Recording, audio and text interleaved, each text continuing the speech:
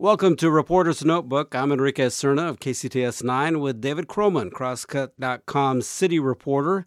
David's latest story examines Seattle's long-awaited homeless report from the former director of the U.S. Interagency Council on Homelessness, Barbara Poppe, and the analytics firm Focus Strategies. And David, the report was long-awaited and also pretty pricey, about $200,000 overall.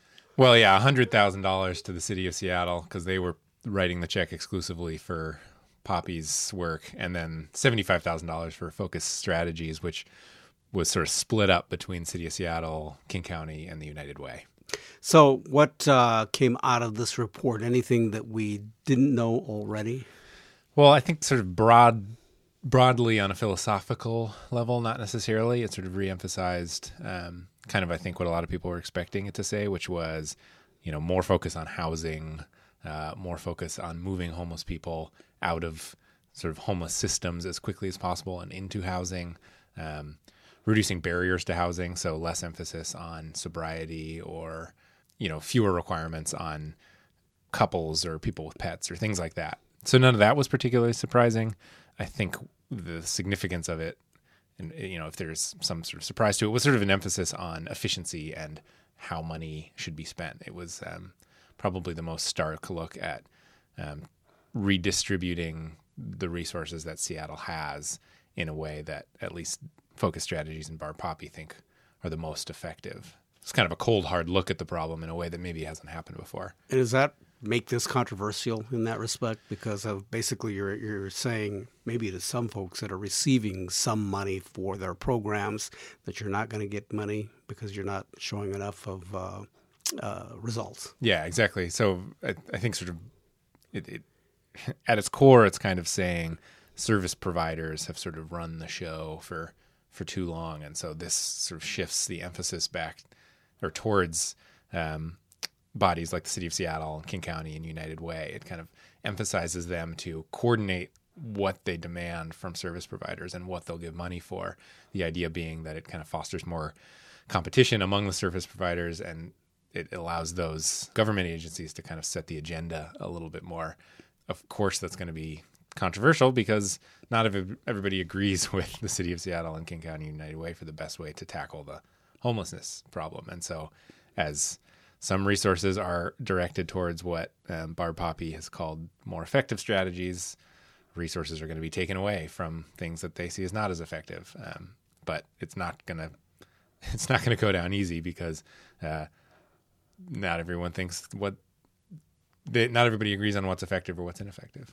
So this strategy or this idea of having a report written to tell us these types of things seems like the mayor's office and the mayor is very much into getting reports and task force recommendations on these types of things. Yeah, he likes to cover his bases on those sorts of things. I think the stereotype is that of the Seattle process. Seattle likes to talk about things. I think we've seen a lot of, especially sort of more advocate, activist types really getting frustrated by that we've been talking about this problem for so long. We just need to actually do something about it. The argument in favor of commissioning task forces and reports and things like that is the city has been struggling with this problem for so long and has been putting so much money into it, and yet it seems to just keep getting worse. So I think people who paid the money for this report would tell you we need to figure out how to spend this money more intelligently, because obviously the way we're doing it isn't really getting the results that we want. So as this report came out, the mayor's office also released his recommendations, which really are pretty much based on the report recommendations, which is what? Like I was talking about before, we will see sort of broad redistributing of resources. There's going to be probably a lot less emphasis on so-called transitional housing. So there's kind of 3 steps on the homeless continuum of care: emergency shelter, transitional housing, which is sort of limited time housing that people can live in, and the idea being that they can stabilize themselves before moving into permanent housing. These recommendations would sort of eliminate that middle step, not necessarily because that's a totally ineffective thing, but in their analysis, Focus Strategies has said, we think this isn't the most cost-effective solution. We think for the amount of money that's being spent on this and the results that we're seeing, it's just not worth it. We should spend that money elsewhere, namely on getting people into that permanent housing step as quickly as possible. So the mayor, I think, is going to come along with that. There will be continued emphasis on more 24-hour kind of full-service shelters, things that provide, case management and storage space, and places where people don't have to leave at the end of the night, unlike a lot of emergency shelters are already. And then also sort of a redistribution of who gets priority for these services, because there's always going to be some amount of competition for homeless services. And so up until now, the priority has been on the most, quote, vulnerable, which are people with mental health issues and drug addiction issues. This is also a really controversial suggestion and sort of pretty radical, is that those people shouldn't necessarily be the ones who get priority, that the priority should go towards getting the people who take up the most space, essentially, people who have been living in shelter for 10 years, and moving them out of shelter, because the idea being that if you get those people out of shelter, then it doesn't just make room for one person, it makes room for 6 people, because those same people have been coming back to the shelter system over and over and over again. But we're also at a time in the city where we have this tremendous growth going on, and there's not enough housing for people that have money to try to buy a home here. Right. So how does that work? That, I would say, is probably the biggest question mark left in this report. It says kind of over and over again, expand the rental market, add more housing. And that is such a huge issue. I mean, that is the issue of Seattle right now. There's, the mayor has his housing affordability and livability agenda, which is kind of trying to tackle these problems. And it seems like every conversation in Seattle revolves around adding more housing.